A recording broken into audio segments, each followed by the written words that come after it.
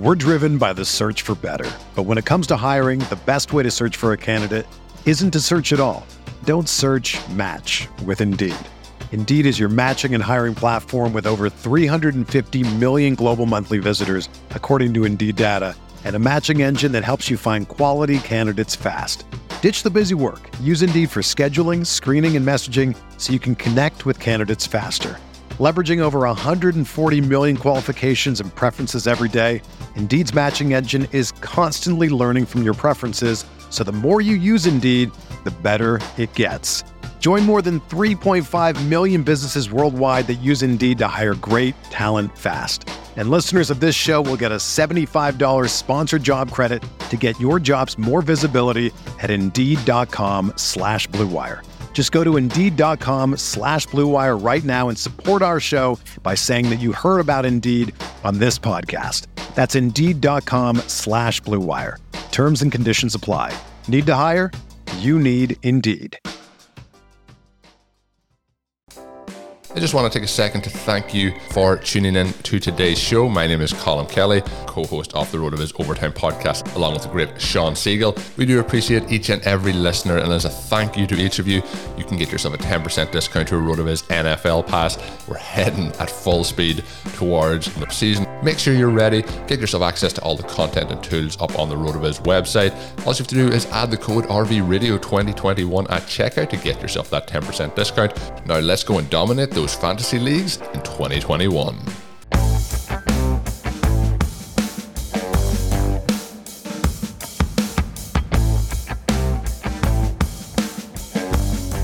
Player skill versus projectable volume as it relates to ADP. That's what we're talking about this week on Stealing Bananas. I'm Ben Gretsch. With me, as always, is Sean Siegel, and we're joined by the absolute GOAT as our first ever guest. You know him as the king of the depth charts, the guy who knows everything about everything in football. I don't think there's anyone in this industry who knows more in depth about all 32 teams, which is just such a huge asset, and that's why we wanted to bring him on for this particular topic. It's Evan Silva. How you doing, Evan? I'm doing great, and I'm really glad to be on the show with you guys. Sean Siegel is a guy that I've, ever since I first started reading him, which, 10 years ago at this point, try to consume as much of Sean Siegel as I possibly could. I think brought him on the Ross Tucker show at least once. Need to have him on the ETR show. And then Ben Gretsch, of course, you've been crushing it wherever you've been. Always someone that makes other people smarter. And I always really appreciate people like you. So let's dive in. Well, Evan, I think that people often see us as approaching fantasy football differently, but I know that one of the things I've appreciated at different points is when some kind of controversial topic related to zero running back or some other things would come up, you've chimed in a very friendly fashion. That's always very much appreciated. But I think that there are a lot of things that we do more similarly than people might realize. As Ben mentioned, you are widely considered, and I know for me personally, look at you as being sort of the most knowledgeable sort of football person within the fantasy industry. And when there are things that I'm trying to figure out football-wise related to depth charts, related to player talent, related to scouting reports, all that kind of thing, you're the first person I would go to for that information. And the thing that we've been talking about through the first couple episodes of this is this idea that talented players and the skill level, the talent level that a player has is maybe something that is not being emphasized enough in fantasy football. It's the first thing that I'm looking for when I'm drafting, much more than projections. Where do you think we are as an industry, and how much emphasis do you put on player talent, player skill when you're putting together your projections, your rankings, and doing your drafts? Is that something that is the key to you, or are you looking at, like so many people, mostly player volume? That's a really good question, and I think it's really difficult to answer because, and I feel like you've written about this before, Sean, is that player talent can be very nebulous. It can be a product of situation. It can be a product of just a poor evaluation of a player coming out of college. I remember when Stephon Diggs was coming out of Maryland, for instance. He was a fifth-round pick. He really didn't have a great decorated career. he did some things on the field that were that he flashed. He was a flash talent.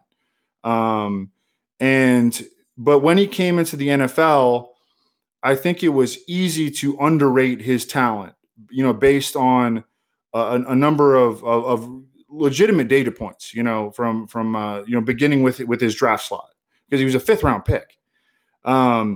So I think that, and then when you see like a player go from a situation where, let's say, he doesn't play with a very good quarterback, or he plays in an offense that doesn't throw the ball very much, and all of a sudden he goes to a situation where the team throws the ball a lot and the quarterback puts the ball in his hands, his talent can be elevated. So talent to me is kind of nebulous. And look, it's something that I think I'm trying to peg, and you're trying to peg. We're all trying to peg.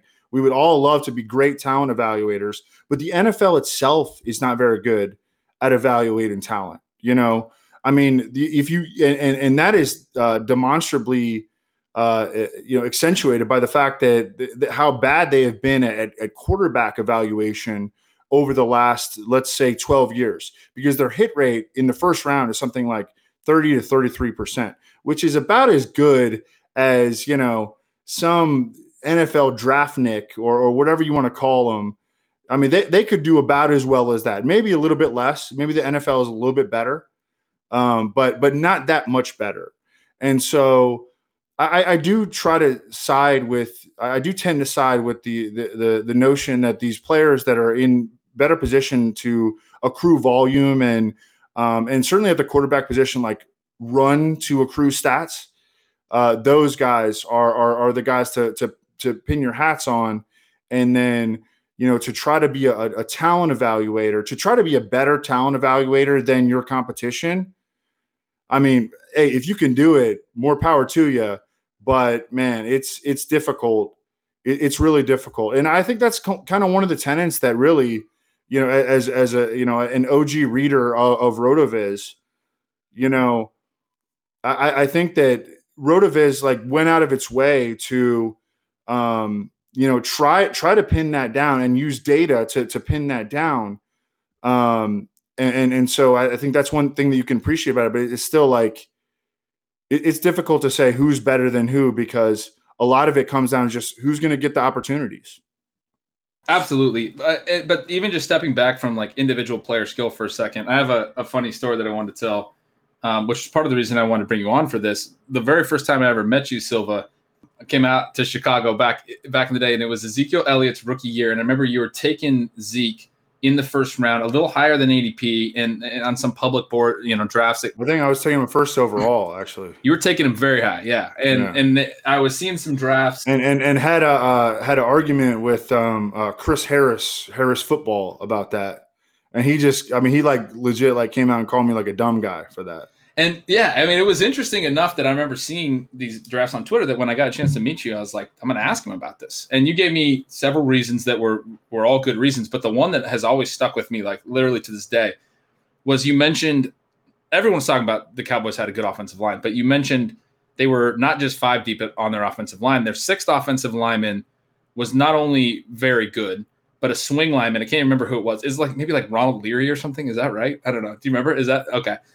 Sounds about right. Yeah. And your point was, even if they get hit with an injury anywhere on their offensive line, this guy is so flexible as well that they will still be able to field an elite offensive line. All 5 spots are covered.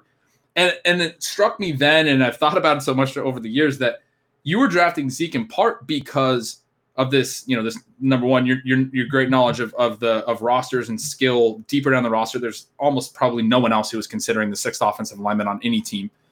What you're doing there is contingency-based drafting. You're building a range of outcomes. You're considering the chaos that is in every NFL season, and you're already building this player take that weighs in different scenarios that could happen. If an offensive lineman goes down, he doesn't lose this advantage that he has. And that is like such a key thing that it didn't even relate to whether or not Ezekiel Elliott is a very talented player, but you're looking at player skill, you're looking at player value for the offensive line in a way that helped create that take. And that compared to like when we sit and do projections, like a similar example, a player I want to ask you about, it's like Derrick Henry. Derrick Henry is a guy that's really hard to project upside for. Doesn't catch a lot of passes. You were on him heavily last year. I was not. Sean, I think also was not. We took the L on this one because the big dog ate. Oh, guys, come on now. So, but he's a tough guy. He doesn't get the high value touches. He is. Yeah. I mean, even week to week, he's a tough guy because you're never going to get that game where, he catches 5 passes for, 45 yards and boom, you got 9.5 points to add on to your rushing totals. That's never going to happen. Right. Yeah. Which limits. And we got really good, fantasy prognosticators working with us, like Andrew Wiggins. I mean, he's won a ton of money in DFS, and Levitan is very sharp, and these guys, they struggle to compel themselves to pull the trigger on Derrick Henry. I think it changed a little bit this past year, but I mean, I totally understand why. Like, the running backs that have the capability, like, Christian McCaffrey, and they're in the same tier, but McCaffrey, obviously, why do we have McCaffrey so far ahead of Derrick Henry? It's because McCaffrey can have a big rushing game. Great. So can Derrick Henry, but Christian McCaffrey can have 9 catches for 75 yards and a touchdown in receiving alone. And Derrick Henry has no chance. I mean, that's like almost Derrick Henry's season. So what was it about Derrick Henry that put you on him last year? I mean, it was player skill. It was that he was that good, right? Yeah, I mean, it was also I believed in the design of the offense. I was a big Arthur Smith proponent, and he obviously now has elevated and promoted to the head coach in Atlanta. That he would just do smart things. I like the offensive line. I like the construct of the offensive line. They actually lost Taylor Lewan about their stud left tackle about midway through last season, and they still maintain a pretty high level of offensive line play. I thought that they had a pretty light schedule, and when you're talking about a running back that's very dependent upon positive game script, I mean, you're talking about Derrick Henry. I mean, in the first tier of running backs, there's no running back that is more dependent upon the game scripts in which he's going to encounter than is Derrick Henry. And that makes him a big risk for this year, actually, because I think that the Titans might take a step back, although I love them getting Julio because Julio is a true on-field difference maker. Yeah, there were a lot of positives working in the favor of Derrick Henry, and so that's what upheld my confidence. The guy's never been hurt too. I mean, let's be real. We've gotten some really nice injury fortune as Derrick Henry's the Derrick Henry support group has encountered some very nice injury fortune over the years with Derrick Henry. The dude has never been hurt. He might be unbreakable. He might genuinely be. No, I mean, I'm knocking on some wood right now for the guy. Yeah. When you mentioned Henry, and we're talking about Henry there, another player who has some similarities, I think, is Nick Chubb. And we're talking about players who may be the best pure runner in football. Henry and Chubb are not the kinds of guys that I draft because if I'm going to have exposure to a running back early, I want this potential, not likelihood, but potential for massive upside. I don't think that they have that. At the same time, I think that they're more likely to stay talented than some other backs in that range are likely to maintain volume. And so I think they're actually better picks than some other players in that group because I believe in how good they are. Does that come into play for you when you're looking at some of your projections and you're looking at this volume idea? Yeah. I mean, the thing is that I really agree with you on Nick Chubb in particular. And I mean, I've kind of been below ADP, below market on him year over year. And this year by far, because I have him like 16th overall. And I mean, I've seen him go like as high as number 6 or number 7 overall. He's at Football Guys Championship. He has a locked in first round ADP, top 12 ADP. And I mean, I have him like, mid-second round. He's another guy that, he doesn't see like Derrick Henry could carry the ball 400 times this year. Like that would surprise no one. Nick Chubb, that's not going to happen for him because of Kareem Hunt. And then he's also got the receiving limitation. But it's a fair comparison. I think that J.K. Dobbins is also in that sort of like spectrum. Like, you know how Rich Rebar does he does like the top down. He doesn't necessarily do like tiers based on statistical projections. He does them like in uniformity with like what type of player they are. And J.K. Dobbins actually a little bit further down the board falls into that same category. And because his receiving projection is he averaged 6 yards per carry last year, you know, and I think he could do it again. Like why wouldn't he do it again? Almost, you know. I think he'll finish. I think he'll finish above 5 yards per carry and below 6 yards per carry. But I still think Najee Harris, who might average 3 yards per carry, is a way better pick than J.K. Dobbins. This is one of the mistakes that I would make, you know, early when I was a fantasy analyst. Like I would care about things like yards per carry, you know, and God, who gives a shit? Just who is going to get the ball the most, you know? And that it's really simple. I think the running back projections, the running back draft picks, it just make it simple, stupid, you know. And I think that who can you project to get 1 million touches? Like those are the guys you want on your team.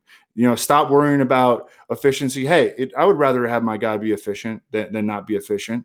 But man, if a guy has a chance to get like 350, 400 touches, do not care about if you think his offensive line might struggle. Like the Steelers just released David DeCastro, who's a 6-time Pro Bowler. Their offensive line was already not looking good. People are actually going to downgrade Najee Harris for that. I'm not going to move him at all because, I mean, I don't think his touch projection is changing whatsoever. He's going to get the ball 1 million times. That's fair enough. And running back is certainly such a volume heavy position. Wide receiver is one where we have to consider talent a little bit more. Obviously, just the ability to earn targets is more of a skill based thing, and so the volume isn't as guaranteed. The routes can be more easily projected, but we don't necessarily know who's going to get the ball thrown to them. That requires some skill on the player part. And so one of the things we were talking about in our last couple episodes was this idea of projectable volume versus skill. And I think it's interesting at wide receiver. Like the example I gave was A.J. Brown last year. I think 10, 20 years ago, a guy like that who closed his rookie year as well as he did would have been a second-round pick the next year. But we're in a little bit of a different world now where regression and volume is so heavily known and influences ADP so much he was going in the 4th round. And even there, you had a lot of people saying, I can't project him for enough targets. He can't go there. I can only project him for basically round 5 value. So you can't take him in round 4. But obviously we know that players have very wide ranges of outcomes. They have the potential to hit massive ceilings. And a player like A.J. Brown, from a skill perspective, obviously had the potential to be just massive. He has the rare combination of before catch and after the catch efficiency that he's going to be a plus efficiency player his whole career because of that, because he'd have to kind of struggle on both sides to not be able to hit that. And so I'm wondering, when you look at receivers and you look at guys that are like maybe just in good roles that you don't necessarily think are that great, but they project for targets. I guess a good way to pose this question is, do you think there's an edge right now with the market overvaluing the maybe like the Russell Gage types, or like I always think of Tyrell Williams a couple of years ago with the Raiders, that everyone said he's going to get 100 targets. He has to get 100 targets, but then he didn't because he didn't have to. He did get hurt. He did get hurt. That's fair. Yeah. But I'm curious. I was never on the Tyrell train though with the Raiders though. Yeah. For the record, yeah. No, I'm glad. Yeah. I was hoping I didn't step on your toes on that one. Yeah. I couldn't remember. No. Russell Gage is a very interesting one to try to pick apart this year because, I mean, hey, we've seen him have high reception games, right? But he really hasn't done very much with those opportunities. He is encountering a situation where, I mean, he was a late round pick from the previous regime, and the new regime has no ties to him, no reasons to try to, foster his success. But they also have this massive gaping hole at number 2 receiver. And man, they got nothing. It's almost like they want to play with 10 men. I mean, they should have done whatever they could to keep Julio. It kind of pisses me off that they didn't. They could have done some stuff with Deion Jones' contract, the freaking off-ball linebacker who's, I mean, he's had some good moments, but he's got a $23 million salary. And I mean, they could have shifted that around or got rid of him or turned that into like a signing bonus and freed up some money to keep Julio. But they didn't. And it really, actually, in hindsight now, it kind of sounds like Julio wanted out himself. Again, I think they should have made it right. But I mean, now they got, Russell Gage and Olamide Zaccheaus and Christian Blake. I mean, they're like punting this number 2 receiver position. And Calvin Ridley just had foot surgery not too long ago. So I don't know. I mean, Russell Gage is an interesting guy, though. I mean, I feel like he is the cream of the crop among that group of complementary receivers behind Calvin Ridley. And so I have him like I don't know, top 110 or top 100. But I don't feel very confident. Yeah, I was just going to ask that. How confident do you feel in his ability to earn targets? Pretty low. Yeah. I mean, and I also think they could go find another guy. I mean, we got 6 months or 5 months. I wish 6 months. 5 months before training camp, or weeks. God, I wish. But and then they could go to training camp and practice for a couple of weeks. Like, Olamide Zaccheaus, like these guys are not going to cut it. We need to go find somebody else. Maybe they make a trade. Maybe they, I don't know, figure out something with a free agent or a guy who gets cut and they jump in. So I think the confidence level in Russell Gage, in a guy like Russell Gage, should be low, especially as we talk at this moment with a lot of time still left before week 1. We're driven by the search for better. But when it comes to hiring, the best way to search for a candidate isn't to search at all. Don't search, match with Indeed. Indeed is your matching and hiring platform with over 350 million global monthly visitors, according to Indeed data, and a matching engine that helps you find quality candidates fast. Ditch the busy work. Use Indeed for scheduling, screening, and messaging so you can connect with candidates faster. Leveraging over 140 million qualifications and preferences every day, Indeed's matching engine is constantly learning from your preferences, so the more you use Indeed, the better it gets. Join more than 3.5 million businesses worldwide that use Indeed to hire great talent fast. And listeners of this show will get a $75 sponsored job credit to get your jobs more visibility at Indeed.com/Blue Wire. Just go to Indeed.com/Blue Wire right now and support our show by saying that you heard about Indeed on this podcast. That's Indeed.com/Blue Wire. Terms and conditions apply. Need to hire? You need Indeed. On this question of sort of talent versus volume or talent with volume, do you have any strong feelings on, I think, maybe the 2 most interesting wide receiver depth charts / offenses? The 2 teams that I'm really excited to see play are the Cowboys with Prescott back and the Bengals. Who are the most talented wide receivers in those offenses, and who can we really be looking at in fantasy with the fact that they all are out there on the field together? Yeah, it's a great question. First of all, you have both of these quarterbacks coming off like serious injuries. And so how are they going to perform coming off of these injuries? Both guys, Dak and Burrow, so much of their game is reliant on their athleticism. Joe Burrow was he was a very productive rusher at LSU. I think he averaged like over 30 rushing yards per game. We know that Dak is a true dual threat quarterback. And now they're coming off these serious injuries. How, is that going to affect how aggressive they're going to be in the running game? Is it going to affect how confident that they're going to be in the passing game when they drop back to pass? I think that, who is the most talented? I mean, we're trying to stack talent here in the receiver core for Cincinnati. I mean, I had my reasons for doubt on T. Higgins coming out of college because I thought that he didn't run very well coming out of college, but he was a vertical receiver coming out of Clemson. And then, I mean, he came into the NFL. I think who cares about, that I thought that. I think we just move on from that because he showed he can play. And so I think he's actually an underrated talent right now.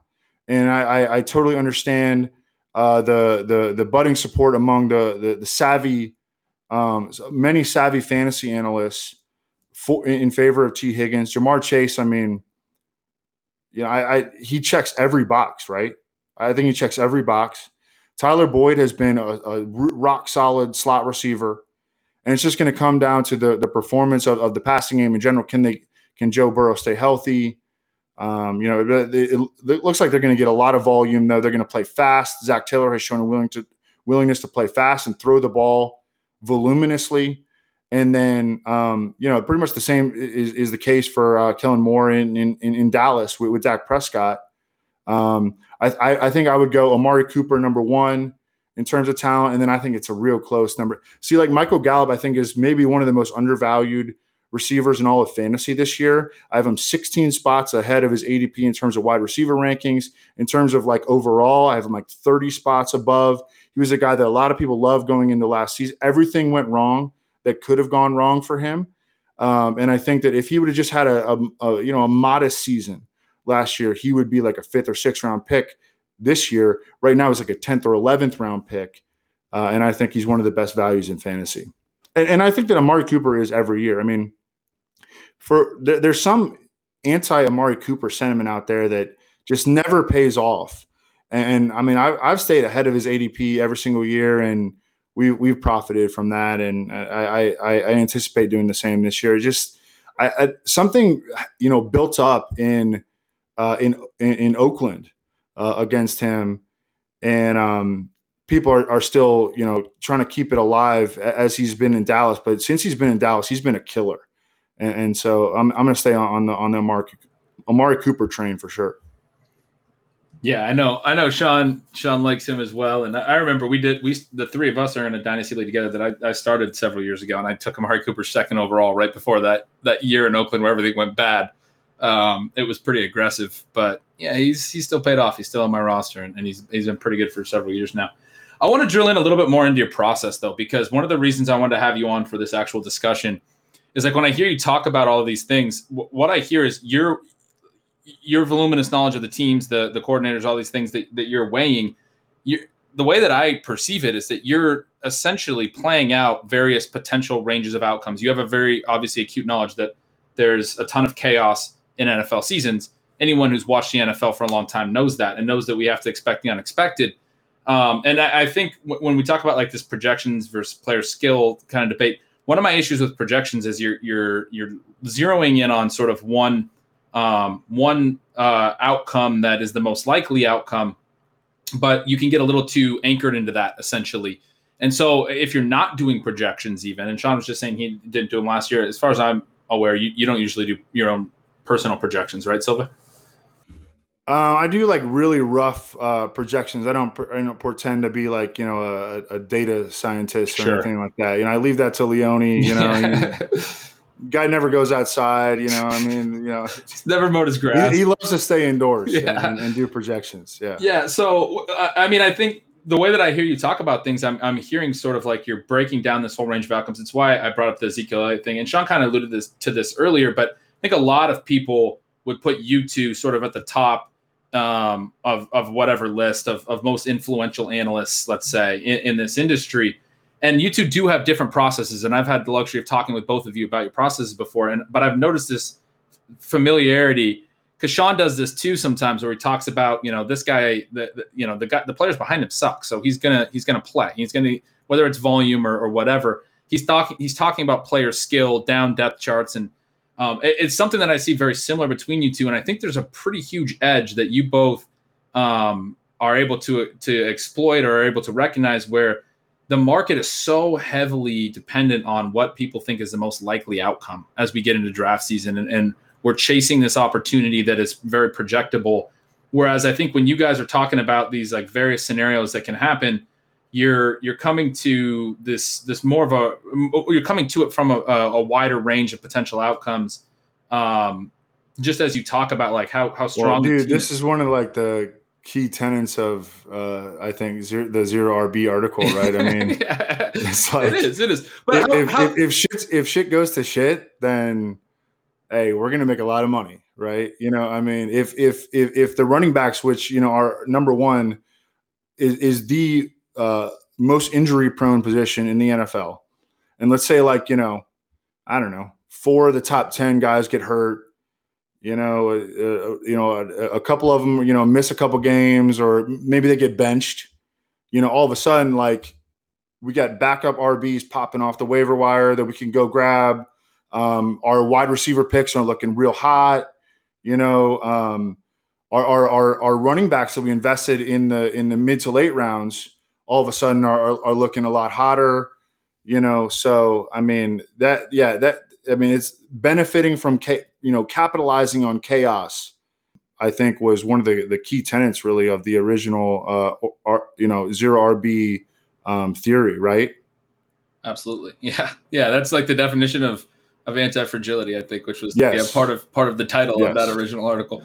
But my very long-winded question, I guess, is: do you think the market overvalues projected opportunity a little too much? Do you think there is room and an edge and sort of having player stance that, like, you think these players are good, even if they're in a situation that you can't necessarily project volume, because there's going to be chaos in the NFL season? This player would benefit from that chaos. Even, like, take the Bengals example.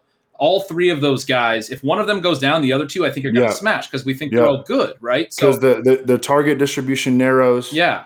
We've still got the high pass volume and high offensive play rate working in our favor. Right. And they're probably going to be bad on defense. I mean, they're going to have to, rally back in games. Absolutely. Yeah. Yeah. And right now they're all kind of pushed down because we can't project any of them for tons of targets. So, like, do you see that as an exploitable edge to kind of having the stances on player skill where, obviously you did it in the Bengals, but do you think that's a universal thing? Probably. I mean, I think that where our player skill evaluations come more into play are just the further down we draft. Like, I want to bet on Laviska Shenault because I think that this dude is I think he's a baller, and so I'm willing to take him, 2 rounds ahead of his ADP. Let's go real deep. Let's go to Brashad Perryman. I've kind of always had this special place in my heart for Brashad Perryman. And no one's ever wanted to draft him. And even this year, where the Lions actually have a good offensive line, and Jared Goff, I think, is going to feel comfortable dropping back to pass and throwing some deep balls to Perryman. And Perryman, when he's had opportunities, at least over the last few years, since he's gotten out of Baltimore, he's been more good than bad. And you could get him, 13th round, So I'm going to be willing to bet on talent in that kind of instance. I think as you go more down the board, that's when your talent evaluation should come into play, as opposed to up top. Do you have some other offenses like the Lions where you think that maybe there is some talent either in the offensive line, or maybe you like the scheme fit with players, or maybe people are looking at the players and saying the players aren't that great, but it's a good offensive line and then the scheme fit for the players they do have? Are there some offenses that we should be looking at where you have some strong player takes, kind of putting those 2 things together? Yeah, it would probably be the Miami Dolphins, and I feel like I talk about them on every podcast, but so it gets a little redundant. But I mean, everybody's really cheap right now. I mean, Will Fuller is wide receiver 41. Devontae Parker is you could get him in every draft, with he's like 9th, 10th round ADP. Gesicki, people aren't really drafting him. Tua is quarterback 21. Myles Gaskin, who was the PPR RB8, went in points per game last year, is you could get him in the 6th round every time. So I think the Dolphins, and I just feel like people have, because Tua wasn't great in his first year, when he wasn't even supposed to play, he was coming off that Bo Jackson hip injury. He came in, he wasn't very good. He didn't really even know the playbook. The playbook wasn't designed for him. The playbook was designed by Chan Gailey for Ryan Fitzpatrick, his boy, in Buffalo. And so when they would struggle late in games to win with urgency, really in hindsight, no one should have been surprised by that. And now, Chan Gailey's gone, Ryan Fitzpatrick's gone. They're designing this offense specifically for Tua. They went all out to put shit around him. Will Fuller at 1 year, $10 million. Jalen Waddle is the 6th overall pick.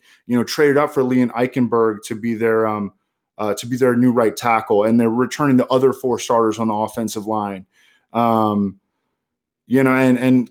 everybody loved Tua, not too long ago, and now it seems like everybody's down on Tua. I think you buy the dip in that situation. Yeah, that's a great example, because that's a team that, when I project them, it's going to be hard to project the upside that you just alluded to that could exist, right? Like that's not going to show up in a projection. It can't. I don't know. I think this has been a great conversation. Sean, did you have anything else you wanted to ask Silva before we let him go?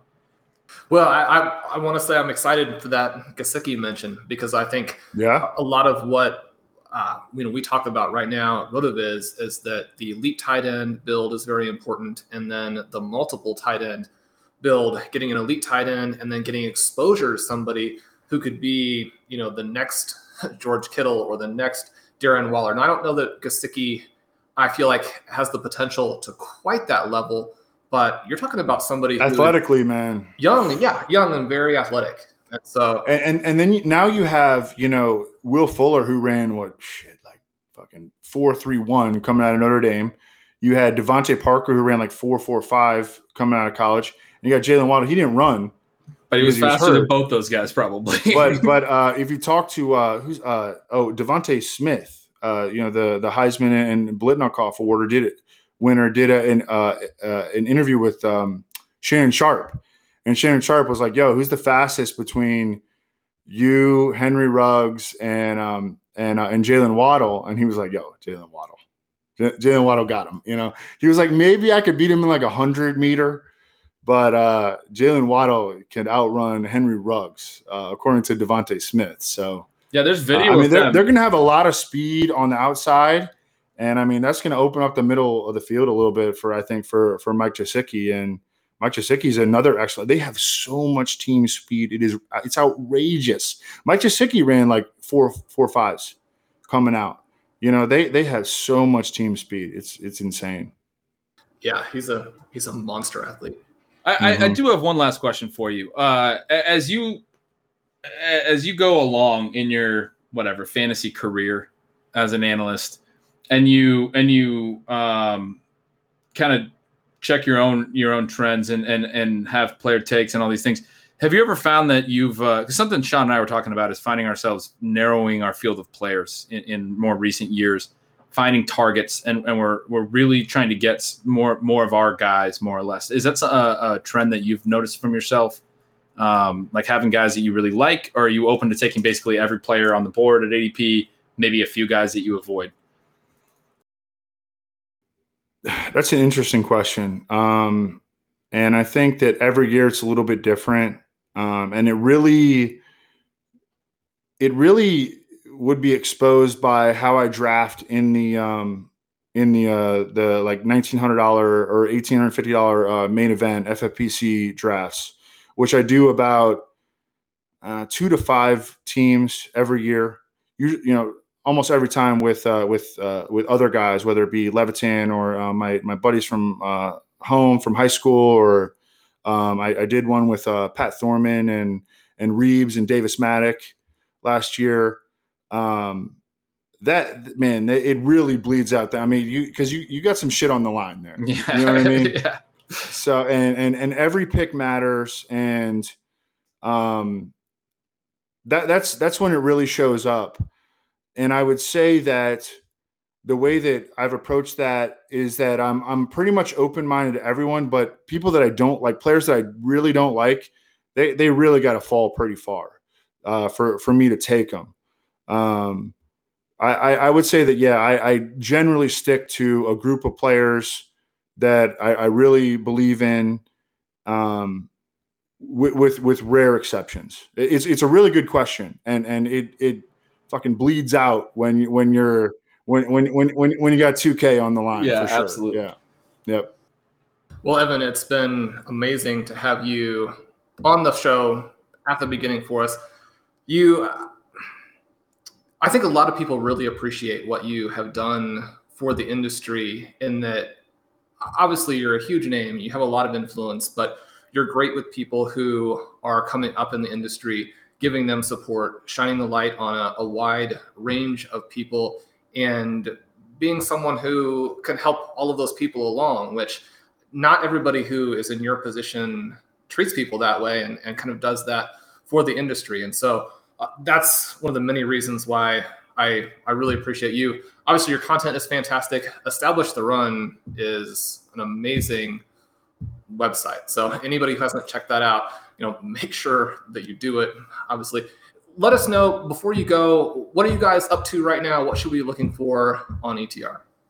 Yeah, I mean, we're still building our draft guide, and you can get it right now. I mean, I think it would be comparable to or competitive with any draft guide that's out there right now, but it's going to keep getting better.